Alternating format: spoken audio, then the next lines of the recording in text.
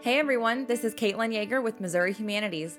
Join us as we highlight the uniqueness of Missouri's small towns and showcase the bigger picture of what small town America really is by bringing you to communities across the state and listening to their stories of why they should not be overlooked, overshadowed, or underappreciated. We are not a flyover state, we are the heart of America. From somewhere in the Show Me State, this is Small Town Showcase. Thanks for joining us today, everybody. My name is Caitlin Yeager, the Director of Heritage Programs for Missouri Humanities. We are here in Southeast Missouri in Marble Hill in Bollinger County with some wonderful people that I'd love to introduce you to. My name is Sharon Hopkins, and I am a writer, and I'm also an artist. I'm retired from a professional life where I had a business here in Marble Hill. I'm Trey Wigginton. I'm the mayor of Marble Hill, Missouri.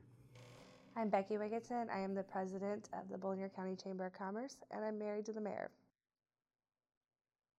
I'm Bill Hopkins. I'm married to Sharon, and we write novels, and I'm retired as a judge.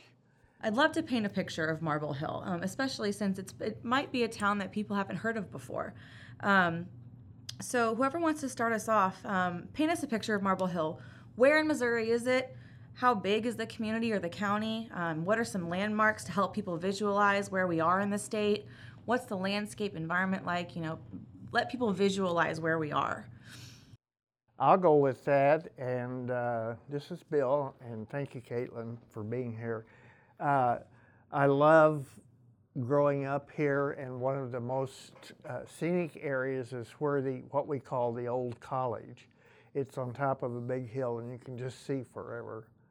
And it's great. It's hilly, lots of trees, and it's a great place to grow up. I would tell them that we're west of Cape Girardeau, if they know where that is, perhaps, 30, 40 miles, whatever. Or you could say that if you were coming from the south, you would have Highway 67, which I believe goes from Little Rock up to Columbia, Missouri, I think, around in that area. Or if you go down southeast, you'd hit the flatlands, and it's drained swamp, and it grows cotton and corn and soybeans. If I'm giving directions to people, I always tell them we're 30 minutes from any interstate because it's a 30-minute drive to either Perryville or Cape Girardeau. We're 2 hours south of St. Louis, and if you're going to describe it, it's a town that'll surprise you. We'll surprise you with what we have, whether it's views. We're beautiful year-round because of all the trees and all the building structures that are still standing. And then it's hills everywhere. Like every point of view you can see from a hill, or you can see something on top of the hill. We have a lot of great hiking opportunities. You're not gonna be bored around Marble Hill if you like getting out into nature, because there's a lot of opportunity within 30 minutes or less. Mm-hmm. Well, I always say Marble Hill is centrally located about 10 miles south of Scopus. That should really tell us where we are. 10 miles south of Scopus and 10 miles north of Zalma. You can put them right in the middle. That's the crossroads of the universe. Well, whenever you drive in Highway 34 from Jackson, it looks like all roads lead to Scopus, because you've got about 3 ways to get to Scopus on Highway 34, and That's right. That's right. And the population of that area is growing by leaps and bounds because of the residential homes they've got up there. It's a growing area. So tell us a little bit about the history of the town. What are some of the notable things that have happened in the area, or major people, major events, major places? Just a little bit of background to this community.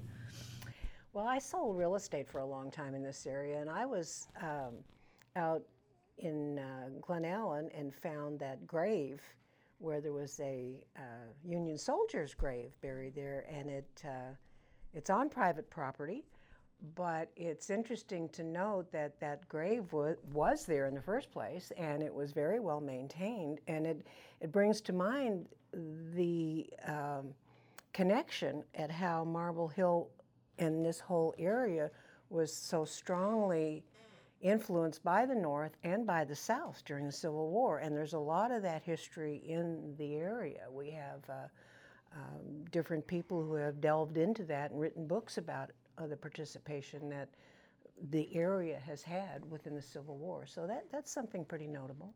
Most of my relatives came, on both sides, came from Wayne County, and one side of my family fought for the South, and the other side fought for the North. And we didn't talk much about the war when I was a little bitty kid, and I was just fascinated with all the fighting and nastiness that went on.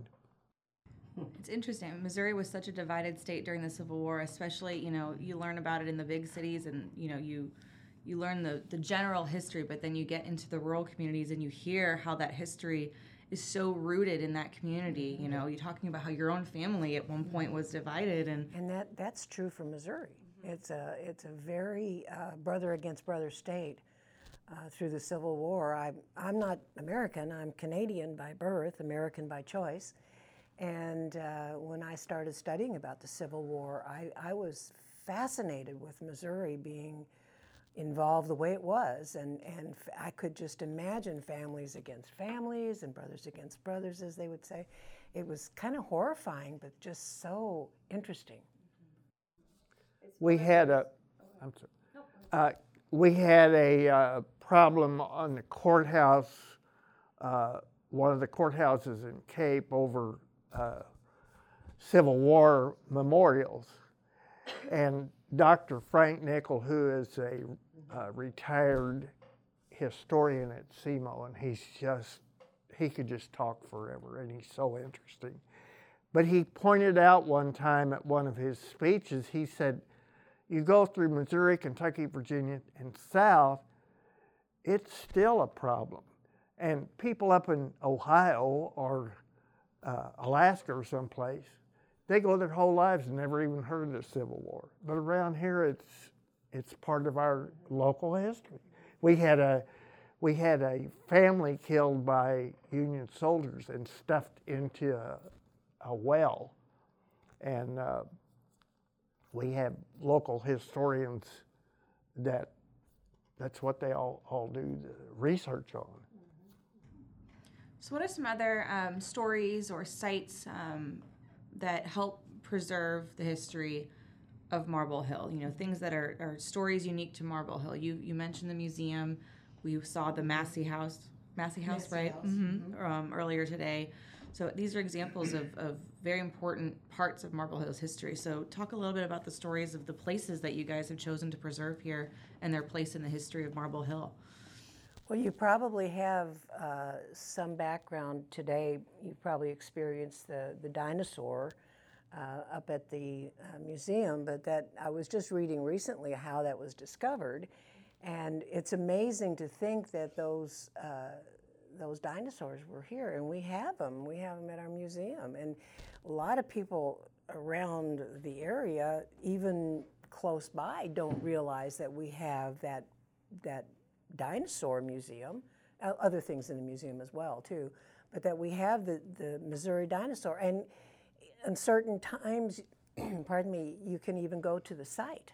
I've been out there and where the dig actually is on Ollie Chronister's old farm out there. And it's amazing because when I was out there, there's steps chunked out of the rock, and you walk down the steps, and they were saying, now you can just look down there and see fossils.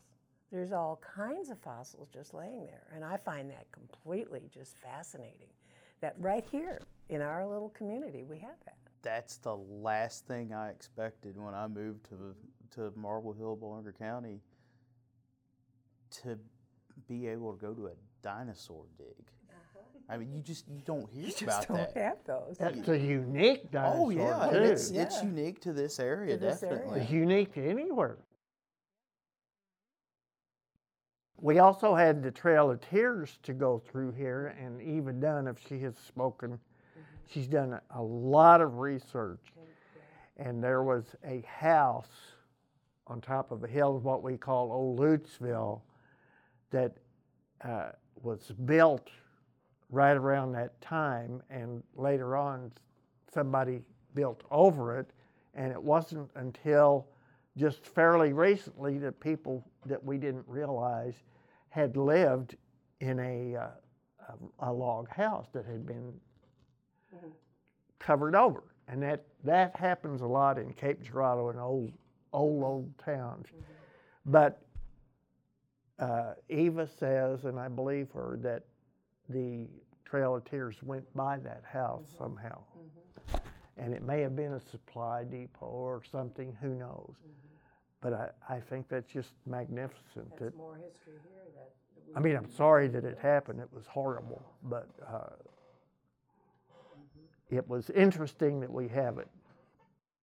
That was something else that I didn't realize until I had been elected to the Board of Aldermen, and the librarian Eva Dunn came by and gave a presentation on it during the board meeting. That it's just not something you think about. Yes, we do have the Trail of Tears State Park close by, but you don't think about that event in history coming through, quite possibly coming through where we have a couple of our biggest businesses in town. It was always tales when I was growing up, stories that grandparents told, that there's Indian graves, buried around different places from the Trail of Tears, but it was never marked off until she brought that project in, and it had to. I mean, how else would they have gotten to from Fredericktown to over to Illinois? I mean, it just had to. There's no connection point, so they had to go through here.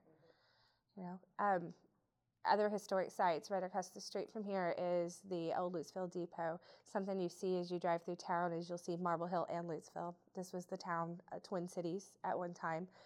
We've also changed our name a few times, not recently, several times. We were known as California, New California, and Dallas. And then we became Marble Hill so that we wouldn't be confused with Dallas County. And then Lutesville was established to help get the railroad here, which ran through, and that's why there's a depot down there in the train car. That's where the railroad kind of depot was, and it ran through here. And then we have the courthouse, which is a very historic site as well. Right across from the courthouse is Weiss Carver Building, which was a store. It's not open, but the windows to this day are still decorated. Pretty much every month they change out the decorations from Christmas to spring. It's just to see at night is really gorgeous. There's a stepping stone there that people, the ladies used to use to step into the horse-drawn carriages, and that stone is still there.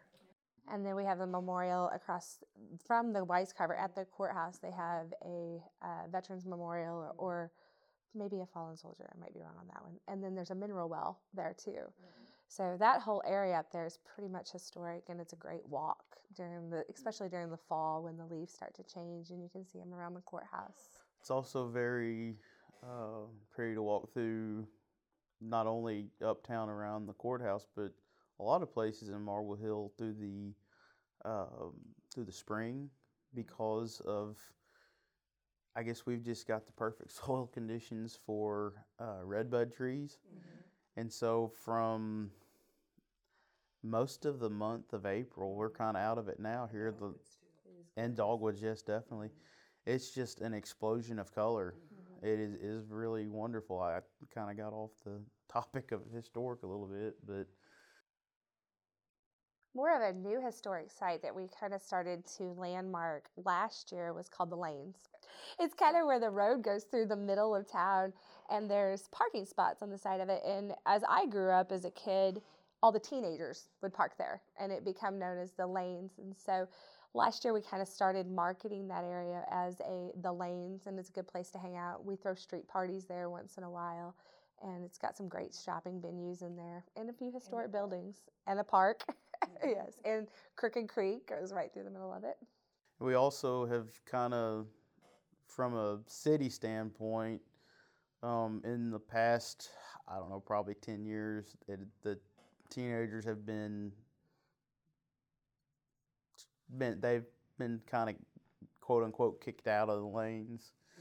This last year we started trying to get them to hang out there, because if they're hanging out there, we know where they're at.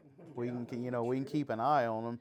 But something a little bit funny happened when we did that. Not only did the teenagers start hanging out there again, so did the grandparents. So did the teenagers of yesteryear. That teenagers at heart. Yes, the teenagers at heart. Very good. It was really fun to watch too. They would bring their cornhole boards down and their lawn chairs, and they would set up and they would sit there until curfew, and it was just great to watch the kids out there. People would stop by with sodas, cases of sodas, and drop off cases of sodas. I was going to say they would kind of block traffic, but it was fun.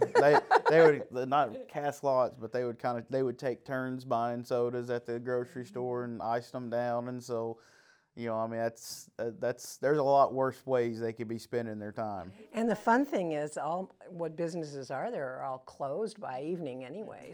And if they're not, they're gaining business. Like Jay has said, it was actually they got business from it because the kids would go pick up food and take it back to the lanes and sit in the lanes and wave and honk at their friends.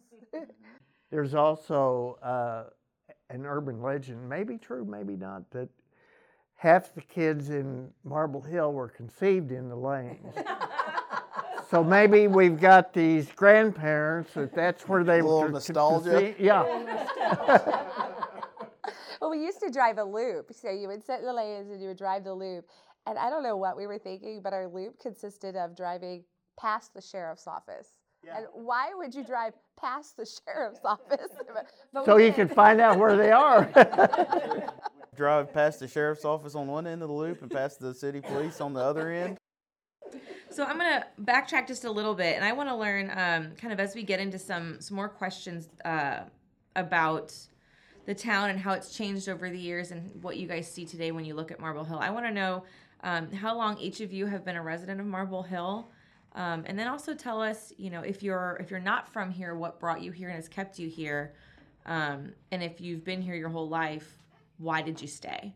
So Sharon, let's start with you. Okay, I moved to this area in 1979. I lived in St. Louis prior to that, but I'm originally Canadian. I emigrated to the United States. And so I was into horses at that time, and I was looking for property. Well, I got further and further away from St. Louis prices and found the perfect spot down here in Bollinger County. And so I became a Bollinger County resident in 1979 with my horse ranch, and I trained and showed horses for years from that location. Had world champion horses right here in Marble Hill. Wow, that's awesome. Yeah. Yeah. Mm-hmm. So I stayed. Well, I have been a resident here the shortest amount of time out of anybody in this room. I've lived here for 5 years. Whenever Becky and I got married, she said, "You're moving out here or we're not getting married." So I figured I'd better move out here.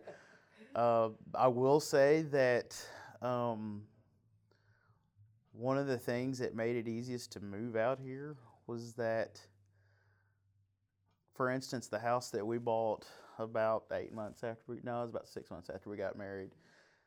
That same house in Jackson where I lived before would probably be $30,000 to $40,000 higher. A person can come out here and still afford, to drive to a job, to have a higher paying job, and then you don't have you have a more affordable cost of living. You don't have a lot of the same problems that they do in larger towns. We have 4 full-time police officers. We have a couple more guys that work part-time for us. I mean, we're not running, we're not, as the mayor, I'm not spending, tens of thousands of dollars a month on a police force. We don't have taxes like they have in other places because we don't have to have the overhead that some of these other towns have. And that's really attractive to me, that I can come and live somewhere and I don't have to feel like I'm got the weight of the whole government on my shoulders. I was born in Cape Girardeau, but I've lived here all my life, except for the times I was gone on other missions, I guess you should say. But I was brought up in that little house next to Jers, still there. And can we get a plaque there, Mr. Mayor? Probably get some kind of a monument, a historical marker. I've got a couple of relatives here. I had a whole bunch, and I loved it because I loved all my aunts and uncles and grandparents and cousins, and I think I got one cousin here now. And so family kept you here. Yeah, it's gone now, but I still, I love seeing these people that I can remember when a lot of people I know were little kids and troublemakers. But I have the funniest stories sometimes. Some of them I can't tell and some I can tell. But it was like at one time up until maybe the 80s or even mid-70s, the jail was just run very loosely, John Doe gets arrested, he goes to the jail and they say, go back there to your cell and don't bother us. And then they would have, everybody that gets put in jail has dental trouble. So they go, I want to see the dentist. And they say, there's the front door, come back by 4, And so we never paid for any of that, You want to walk down there across the creek to the dentist? Have at it. Back then the dentist used to be, I guess, 2-3 doors down, or no, next block, 2 blocks down, I guess. Have you seen a lot of changes in the stores and the businesses, though, in the area? We used to have the hat factory down there, and it's closed now, but there's a lot of new things coming into town. So it's just always, I guess it's like any area, there's always some change, and waves go one way and waves go the other. But I grew up 5 to 7 miles north of Marble Hill. I am a 2000 graduate of Woodland High School, so I graduated here. I moved to Jackson in 2002. I lived in Jackson from 2002 to 2012, and then I moved back in 2013. I had the opportunity to move back to Jackson in 2016 when we got married, but we started partially because of the cost of living, partially because of the school. The school system that our kids are in is really good. They have some really good programs for our kids, and then it's community. I used to laugh and say I had a whole group of village idiots that hung around my kitchen table, and I did. On Wednesday nights, we would have a group of about 15 teenagers that would come to our house for dinner and then walk to Bible study at the end of the street, and it just became its community. Our kids are rooted here. We're rooted here, and it just keeps us here, and we like it here. But that what you touched on about community is so important, and I see that all the time. I wasn't raised here, like your husband, Trey and I are both outsiders, so to speak, but I see a tremendous sense of community around here. They're always having, benefit rides or benefit dinners for if someone's sick and they have hospital bills or their children are sick.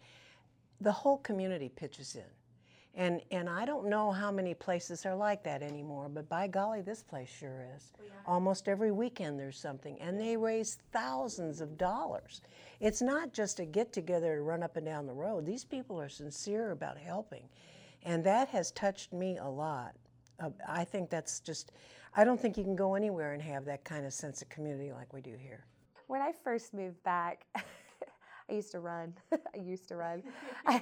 I would run through town, and the first time I went running through town, a guy on a tractor stopped and asked me what was wrong. I thought I was broke down. I was like, this is exercise, guys, because I was used to it where I had lived over in Jackson. And now, when I walk now, it's nothing for probably 10 or 15 people to honk and wave at me. I mean, and the first few times they started honking at me, it would scare me to death. I would almost jump. But like today we were out working in the park and I heard so many people drive by and honk, and they knew who we were. Well, and speaking of working in the park, I hope you had a good turnout, but the last time I came through town, the kids were out working, cleaning up and doing that. And I pulled in and parked, and I thanked them all, and they were all, oh yeah, this is great, we're just having a big time. Everybody pitches in, and you ask for them all to come out and help clean up. They're all right there cleaning up. I think it's amazing. That was the brainchild of our high school principal at Woodland. That's the quality of our school. Our school has a program. The principal started it, launched it, and they bring the kids out of school a half a day once in a while, and they work with community leaders. They're usually assigned to a spot, and one of us community leaders try to be down there, and they have teachers with them, and they work. They built a nature trail. They built Bev's garden down there that's got strawberry patches. They're just doing work, and it has made a big difference in our community as far as beautifying it, plus it's made a big difference in the bond between the school and the town. Well, and I imagine too, getting kids involved, like we saw this morning at the community cleanup event at the park, and bringing in the high school kids to pitch in. Even though you're making it kind of mandatory, you're doing it for a reason. You're teaching them how to feel proud of their community because they're getting their hands dirty and they're investing their own, they're sinking sweat their equity. Roots. Yeah, they're sinking their roots into the community. Right, and then it's something that they feel they can be proud of later, and you're instilling that sense of pride in your community from a young age, and something I think, as we've interviewed several people, as we've been here today, as we've been around town, something that we heard over and over again is how, proud people are to live here. So it seems like that's a very common theme among residents here, is that there's a sense of pride. Marble Hill used to be the butt of a lot of jokes. Not anymore. When I told you I sold real estate in this area for a long, long time. And what you touched on, Trey, about the property values out here and everything else, that was one of the biggest things that you could count on. We're a bedroom community to Cape County. A lot of our people in Bullinger County work in either Perry County or a lot of them in Cape County. 70%. Mm-hmm. And before so pandemic, you can step out here 15 miles from Jackson or 20 miles from Cape and find a home, like you said, that with values that have changed today, probably 75% of the price of what they are in Cape or less. And the taxes are so much less. We pay less in property taxes here than what I paid on 2 trucks in Cape Girardeau County, and one of them was not anything. It wasn't a special truck. I mean, and that's a real particular draw when people come. You talked about the pride and getting the kids bonded. The very first project we ever did with the Woodland students, I had this vision of building an arch that went all the way across our walk bridge in the park, which was 100 foot long. And I thought we'd build it out of PVC pipe. And I brought them Pinterest plans and pipe, and they built it. And they thought we were crazy. And then we built it. We got the lights on it. And I bet I saw 1,000 pictures that Christmas of all them posing under that arch. People drove for miles just to see this crazy arch that was 20 by 100 lighted arch. And they still do. We put it back up this year, and we still had people, second year. People drive from all over just to see this crazy arch that we had to explain to MoDOT and all these other people that we're going to build, and it's that was a fun permit to apply for. My wife the guy goes, a Pinterest project. the engineer goes, "You're going to build what?" Is there a permit for that? Oh, there's a permit for everything with MoDOT. Thankfully, because it keeps a lot of stuff off the right-of-ways that we don't need, but. I think we even sent him a picture when it was done. It was like, this is what we were talking about. Well, so Trey, I want to circle back to, because I think it's really interesting, Trey, that you have only lived here for 5 years, and you're the mayor.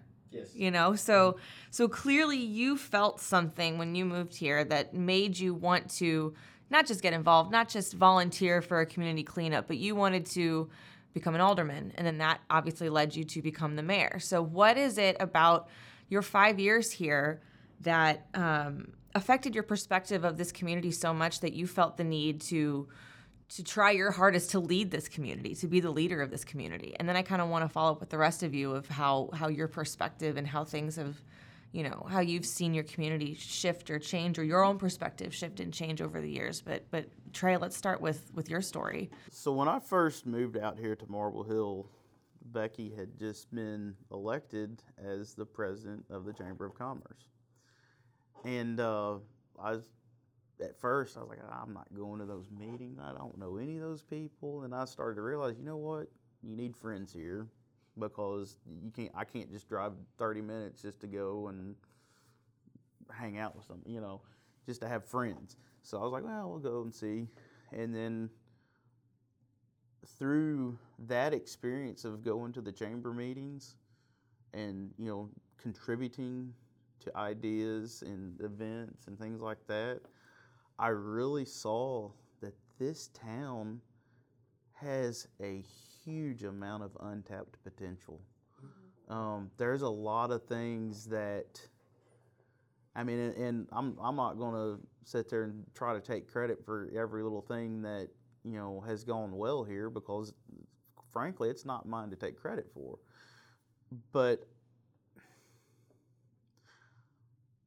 the thing, I guess, that motivated me most was I can help these people have a better life. And it's not that I'm just anything, according to my college transcript, I was a C student. I'm nothing special.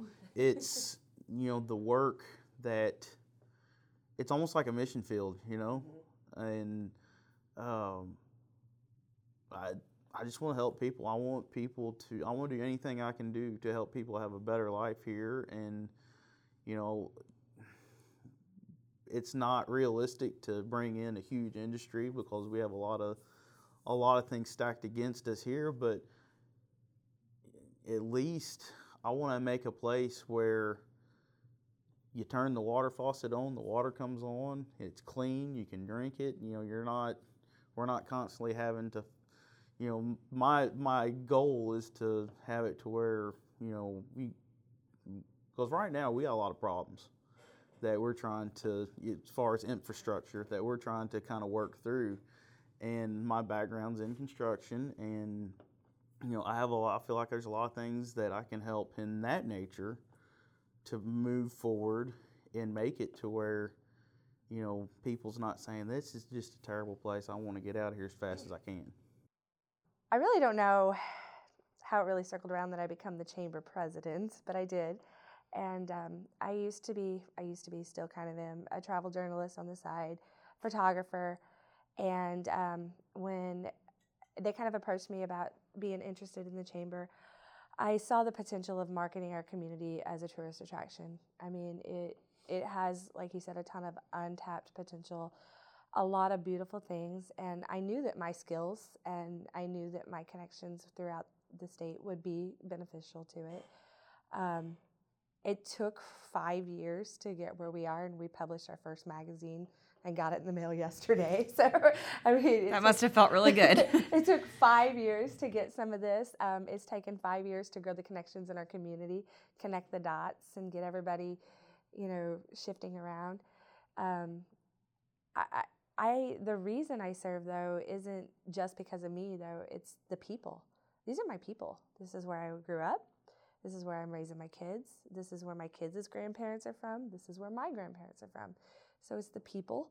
I like the fact that my neighbors I know them and I can wave at them, but I like to be able to help them. And even through my skills, even though I'm not infrastructure or building a business or doing something like that, every dollar I bring to the community is a dollar that goes back into our community. That's why I do it.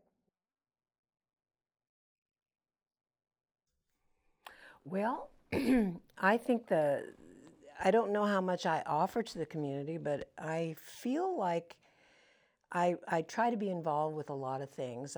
My health hasn't been the greatest in the last year and a half or so, but I've been used to be on the chamber at one time, Optimists, all of the social benefit clubs, and because I feel that bringing, like Becky has so much enthusiasm, and I think enthusiasm is what makes other people in the community excited about their community. And I like to do that too. I'm a writer.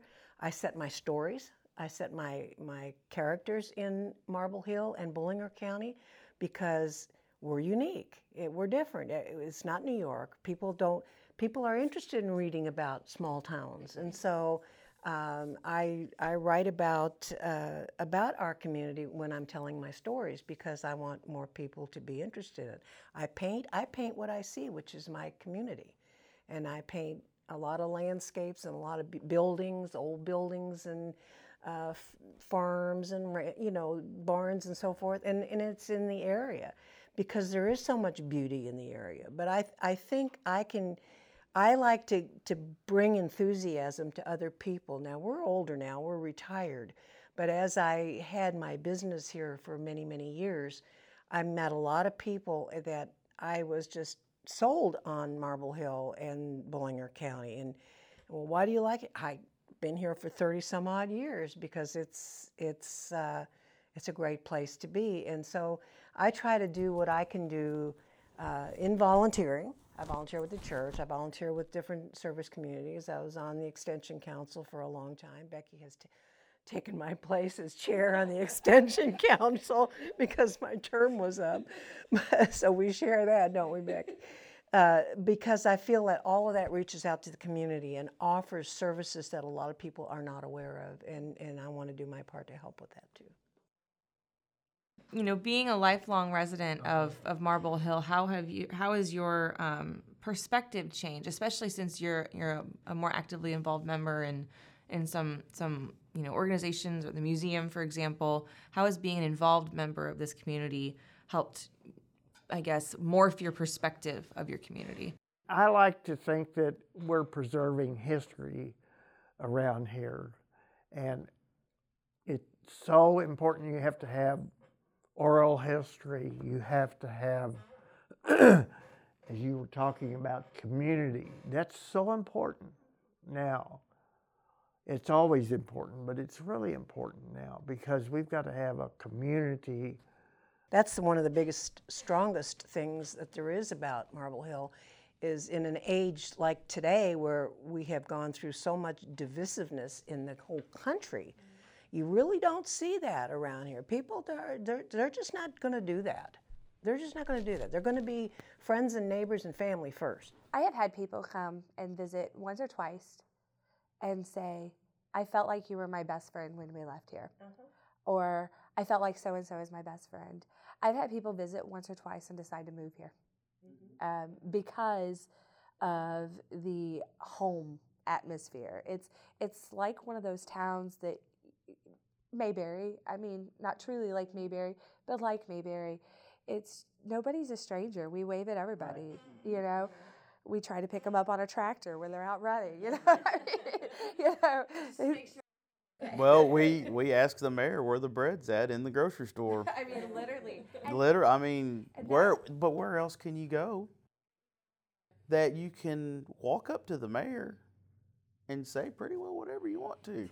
And that is something that we work really hard to. We love that the kids, little bitty kids, 4 and 5-year-olds will go, that's the mayor. I know the mayor, mayor. And we love that because we're not only teaching them like, okay, it's okay to approach the mayor or the police or whoever. We're also teaching them that one day you may become the mayor. Or you could even become the president if you really try at it, and go that route. So we're really teaching them like leadership starts at home. So something that we heard a lot today was, and as we've been sitting here, is how things, especially over the last few years, have started to kind of change for Marble Hill. We've heard about new businesses that are opening, how there's just been kind of a shift in attitude. So with that in mind, what is it that you think, this seems to be the time to take a chance and to make change in Marble Hill? People are feeling more comfortable with change. They're taking that risk. What is it that you guys feel your community needs the most in order to continue this growth and continue this positive change in the right direction? kind of a wish list for the town. And how do you feel that individual members of the community, not just the aldermen, not just the people that are on boards or involved in the chamber, but ordinary people in this community, how can they help make that happen? I'd like to see more building in the community. We've had 2 buildings built in the last, 10 years? One that we did and one that Stuart Basing. 2 buildings in 10 years? I mean, there's been some renovations and stuff like that, but as Well, far as that new helps. construction, That you've helps. hit that nail on the head. One thing that business owners have talked with us about is infrastructure.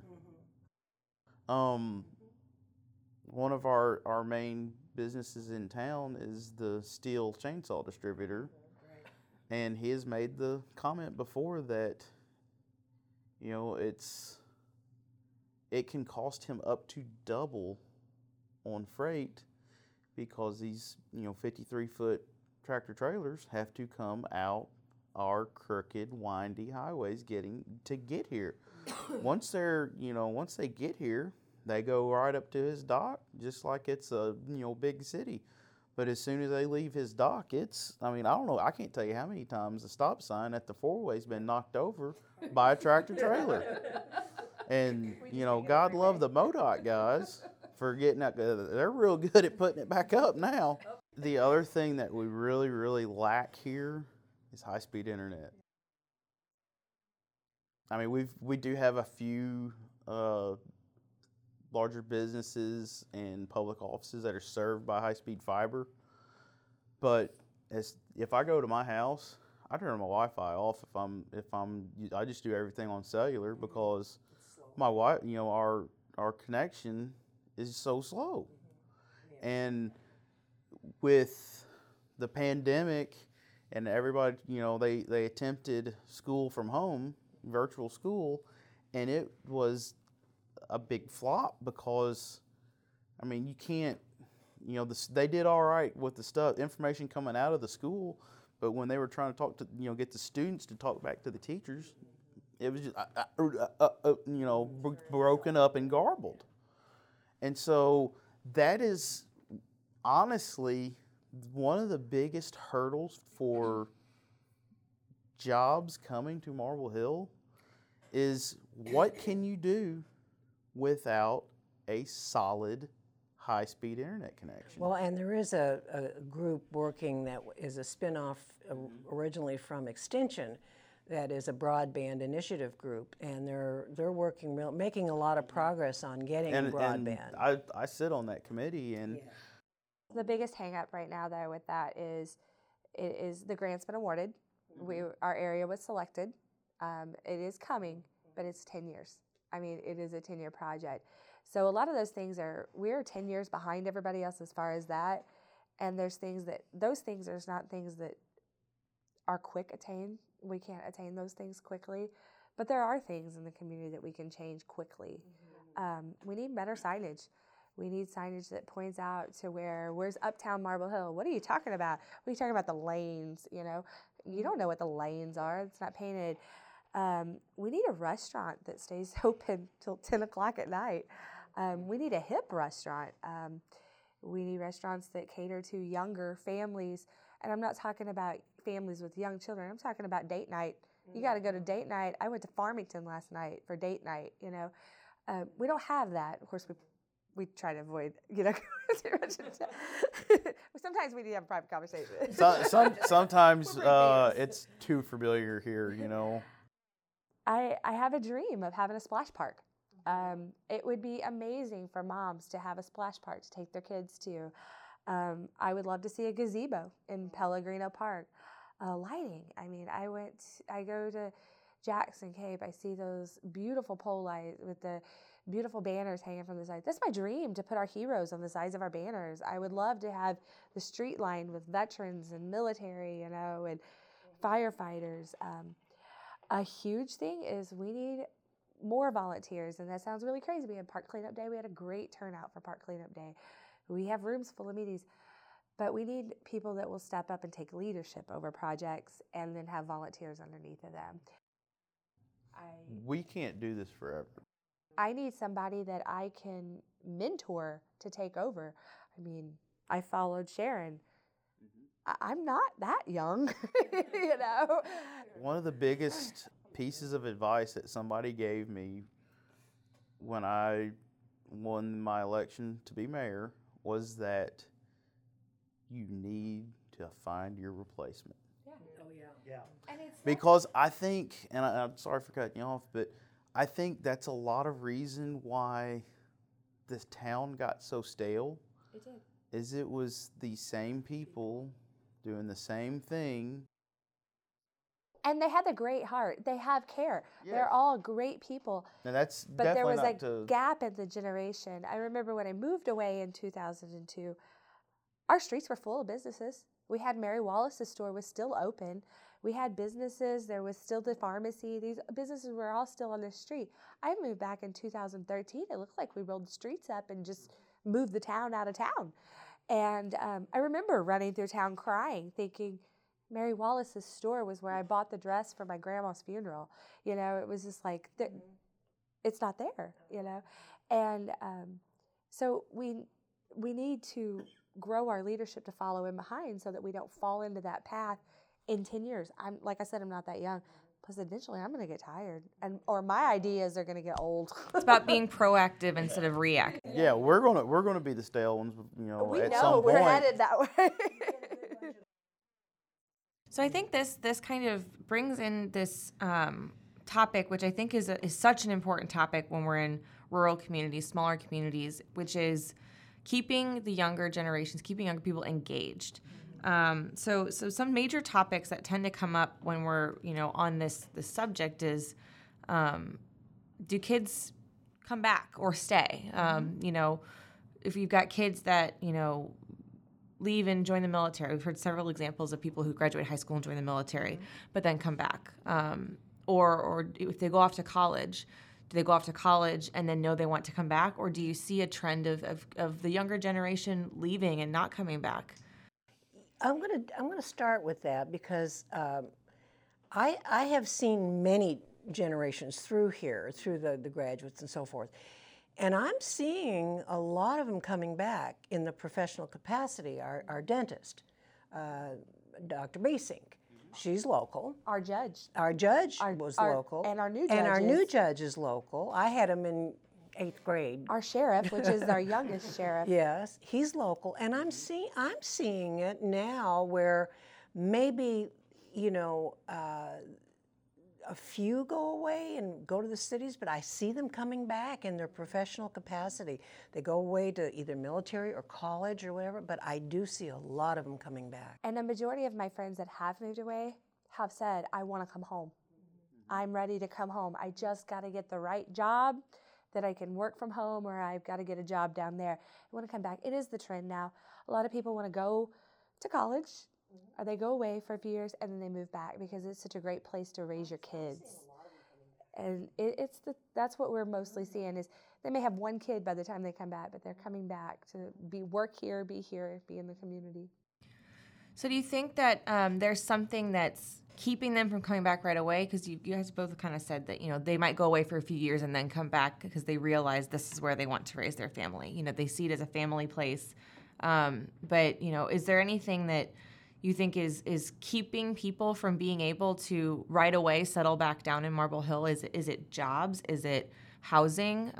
Is it not enough to do? Or you know, what are there things that the town is doing to try and keep the youth here, keep the next generation here? What kinds of things do you see? So right now it might be housing. What are we down on? Honestly, you could answer that question with a yes. Kind of almost all of the above. Housing became a new thing. At one time over the last year, there was only 9 houses for sale in the whole county. That was all that was left.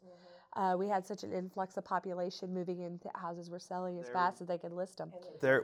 And to build on that, one of the local property investors bought some property just up from your old office, and they took the trailers that were on it, took them out, built small basic houses on them. You know, were those a 3-bedroom, 1-bath or whatever? I don't remember what they were, but just a basic house, nothing extravagant. And I think they had over 100 applications. They had over 100 applications for one house. For one house to be open. So it is a waiting list. All of our landlords say that. So housing, yes. Jobs, prior to the pandemic. So the pandemic did us a lot of favors. A lot of people did go home. It is harder to get internet here. You can make it work. I do. But jobs was a thing. But working from home. I no longer commute most days to work. So that's a big benefit to live here. I don't have to commute. So that's a good thing. Things to do, not as much of a problem anymore. People are catching that. Things that we're doing to bring them back. We have a lot of businesses opening. Last year we opened 10 in the middle of a pandemic. That was unreal. We have 3 or 4 getting ready to open up this year. But we're also adding in, we have ATV rides. That's a big thing people really like. You mentioned Ms. Benefit rides. Mm-hmm. Recently, our city passed ordinance that they can ride their UTVs and ATVs on the city streets. Mm-hmm. That's a bonus for families and for elderly and retired people. They think that's great. We're building a beach at Crooked Creek. It sounds crazy. It's a creek, but we're going to have a beach. Mm-hmm. We're planting zinnias and sunflower patch. People drive 200 miles to take pictures in sunflowers. Mm-hmm. So we're going to bring it here, you know. Mm-hmm. Last year we invested. We have not been able to do it yet, but we had a donation and we invested in a big screen so that we could have movies in the park, free movies in the park. So we're doing things like that. We have carnivals coming. We have street parties and things, and that's all catered to our younger generation, our families, and that's bringing them back home. It's setting an example, so while they're young, they see all the great things that their community has, so that when they grow up, they can see the potential. And when they go away, they miss it. Exactly. They do. Well, and that's what we're seeing too with the people moving back here too, is the families moving back. I helped a lot with it, the first mayor's Easter egg hunt. And I remember standing out there in the park going, I hope 10 kids show up. I think we had 150 kids show up for the mayor's. It was huge. It was huge. And I had people comment, oh, I wish I still lived at home. Mm-hmm. You know, and so that's the big attraction, is we're bringing in things that cater to younger families, but still cater to our older generations too. And, you know, we talked privately earlier before the podcast, we talked about the Christmas in the Park. And I have to say that the chamber, with Becky leading it, and the mayor, they went above and beyond to start that 2 years ago. It's awesome. Just as a citizen driving around looking at it, I'm so impressed with it. We started with 30 spots. We had 65, and Trey and our associate commissioner, Chad Holvey, built, I don't know how tall that tree was, 65 Tall enough. No, I wasn't 65, but it was tall enough. It took a lot of lights, and it was huge, and it lit up the whole town where they turned the tree. And I was one of them that did it. Our associate commissioner, Chad Holvey, was one, but we also had support from one of the businesses in town, a construction company, West Becker Construction. Mm-hmm. They allowed us to use one of their pieces of heavy equipment to, string the lights up and down, up and down, up and down. The ironic part is we didn't pay for it, because actually we said, hey, we want to do this. We want to build this tree in the middle of the park for people to see. And somebody that does not live here, grew up here, has moved away, emailed me privately, and he said, I want my name left out of this, but I'm going to send you the money to pay for that. And they did. And we paid for that tree out of a donation, which was huge. Our community and people that were formerly from the community both have they are what has enabled a lot of these projects. The changes. A lot of these, the changes, exactly. The changes that have attracted business. So it seems so silly to say Christmas lights attract a business, but it does. The fact that we have an active community does. And I can't even think of a project that we've truly had to fund, because every time we've put out a call and they've said, here's the money, and it's been multiple community members say, here's the money, let me just send it, or I'm dropping the check off. Last year for Independence Day, we had the first time we'd done it in a couple of years, fireworks display. And in the past, the city had raised, $3,500 or so, and they had gotten smaller fireworks. And I was like, I don't want to go that way. Plus I want to have a professional show. I don't want to be worried about insurance, liability, So I got a hold of a company, said it cost $5,000. I was like, oh my gosh, you know what? Let's just do it. We'll figure out where to get the money from. If we have to, we'll figure it out. And that was literally, and this was before I was the mayor or anything. I talked the rest of the board into it. We voted on it. They said, let's do it. And then the pandemic hit, and I was like, really like, oh my gosh, what have I gotten myself into? I look like the Kevin McAllister from the Home Alone. It's just like, But when we started to really promote it, that, hey, we're going to have this, it's going to be outside. If you need to stay apart from each other, you'll have the room to stay apart from each other, but let's enjoy celebrating our nation's founding. And we raised what we needed. I was able to put an extra $1,000 into the show. And we were able to put a water park, which was called a mini sprinkle park. And we had sprayers out there, spray little water hoses, and we had that out there for kids to play with, and we were able to give away ice cream that night. And we had a sound system. It was fantastic. And there was probably 4,000 people that came to our 1,400 population town. For fireworks. For a fireworks show. We touched on this just earlier in a question that you had asked us about what have we seen changing in the county, in the city. And again, we've been here, a while, but there was a period in there that he who shall remain nameless bought up all the businesses and the buildings in town. And the town just, basically people sold their business buildings to a halt almost. And that caused the town to grind to a halt. There was no progress. Those buildings stayed empty for a number of years, and no one really A lot of those buildings are empty to this day. Yes, they're empty to this day, and the reason he did this, I've heard different things said, and that's not important. What's important is there they sat, and progress just stopped in Marble Hill. And I'm really happy to see and hear. First of all, Becky was a shot in the arm when she got on the chamber, because it was like, we're not going to let this stop us. And so in spite of that, and in spite of the attitude of, well, Marble Hill isn't worth anything, look at all those empty buildings, she has taken the chamber and gotten people together to come together. And that's the sign of the community again, that they're responding to this. They want to have a nice community. But I have seen that big, huge change. It's huge, because there was nothing, and now there's something being built all the time. It's building, and it's just going up and up and up. And I think it's marvelous. I am just so impressed with it. Before Becky and I met, there was 4 reasons you would come to Marble Hill, maybe. To go to the campgrounds. Well, I didn't eat. That wouldn't even been on my radar. There was the barbecue restaurant. There was the family restaurant. I came out here for when I had my concealed carry test, because that's Fall Festival. The Fall Festival, yeah. And then there's the hardware store that's the oldest store in Marble. Yeah, that's semi-famous. Right. That's why people came to Marble Hill.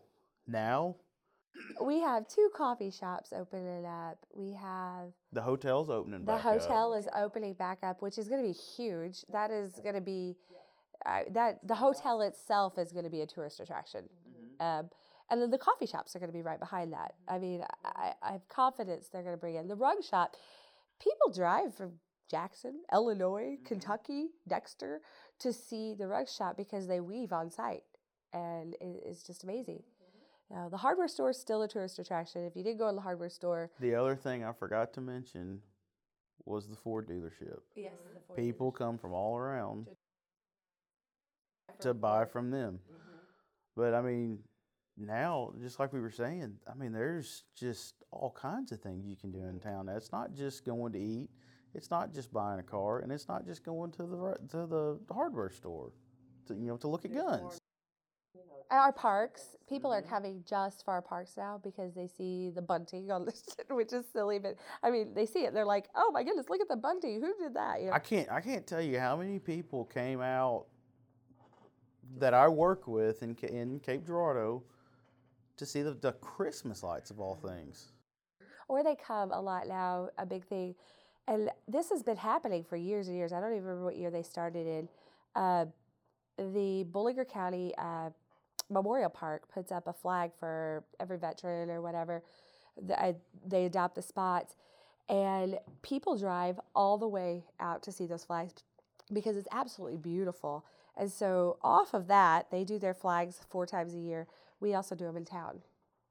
So something that I think small communities, it's kind of a delicate balance is having things that keep your own community members engaged, but also things that are attractive to tourists and keep them engaged while they're here. So I think, you talked a lot about, all of the steps you guys have taken to keep the youth engaged and to keep people here in Marble Hill.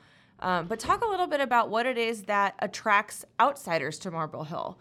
What are your proud tourist attractions? When people are coming to visit for the weekend, what are they often doing? Farmers market. It is. I don't even know how to explain it. I used to go to the farmers market just to buy okra from Mr. Rugley. That was it. But the farmers market, that's definitely a huge attraction. We have. The museum is something that people come for the weekend and see. Once a month we have a street market now. We started that this year and it's been a big hit. Once a year we have a citywide yard sale that brings people from everywhere. Massey Log Cabin, or Massey Log House, they still come to see that. They come to Jay's Barbecue. I have yet to sit in that restaurant and not see somebody from a different town and talk to them. They come to Jer's. Jer's has the best coffee in the morning. Now, we get coffee shops. It's going to might change, but they come to Jer's for his coffee and his pie. The Bollinger County Fall Festival brings a huge crowd. A lot of times that's people that's lived here and moved off, but it does bring a big crowd. Our Independence Day celebration, that brings in a lot of people from the campgrounds. The campgrounds are a huge attraction. Then people just come into town to visit after that. Yeah, I think one of the biggest things, from all of our adventures in the community today, I think, when we're asking our interviewees, what can people be seen doing when they're visiting? I mean, everybody said outdoor stuff, whether it's hunting or, water recreation, kayaking, fishing, and camping. So, I mean, to have those natural areas, and then you have the great, the restaurants and the shops that, they maybe come for one thing like camping or hiking, but you've got these great additions to the town that keep them there and maybe make them want to stay a little bit longer or spend a little bit more money. And the campgrounds are really good for Marble Hill as far as that goes because they all drive through on the way to the campgrounds, and of course they buy gas and food and that type of thing. And then they all come back to the laundromat. And the laundromat has become like a stop. And now we put an arcade in with it. So we have an arcade in the laundromat. And I will see people pull their campers in front of the area, and then they will be in the laundry, doing their laundry, and then they'll walk to the park, and it's just kind of fun. And having the park right there is neat too, and the creek is right there, a big creek, and they can walk the walk bridge over the creek if they want to go, into We see a lot of photographers too. Oh, yeah. We have a lot of people that come through to take pictures, and that's a big thing. You'll see people walking through town with their cameras. Well, it sounds like, with all the businesses which amazingly have opened and stayed open, over the last couple of years, and all the potential of, you mentioned the new hotel that's opening, that's a historic building that is being renovated, and that there's going to be so much more for people to see in the years to come. And they can stay here and enjoy them. So with our last kind of few minutes, give us your elevator speech. So you have 1 minute to entice somebody to visit your town. And if you don't all want to, you don't have to, but so 1 minute. What do you say? I'll start with you, Becky. Welcome home. It'll be the place that you feel like you meet your grandma and your best friend, and you'll leave feeling like we're still your best friends. Okay, this is the place to take your kayak and go down a clear stream, and you can camp on the side of the creek or the river, and that's all there is. Well, there's lots of really good food to be eaten in Marble Hill. There's 2 superb restaurants, and then afterwards you want to walk that off, so you walk up the hill to Marble Hill, into town, and see all the beautiful old buildings, the Weiss Carver store, the Massey House, and all of the historical locations that are up there, and then you can walk back down, get in your car. So you've walked off that nice pie that you've just eaten, because they have the best pie around.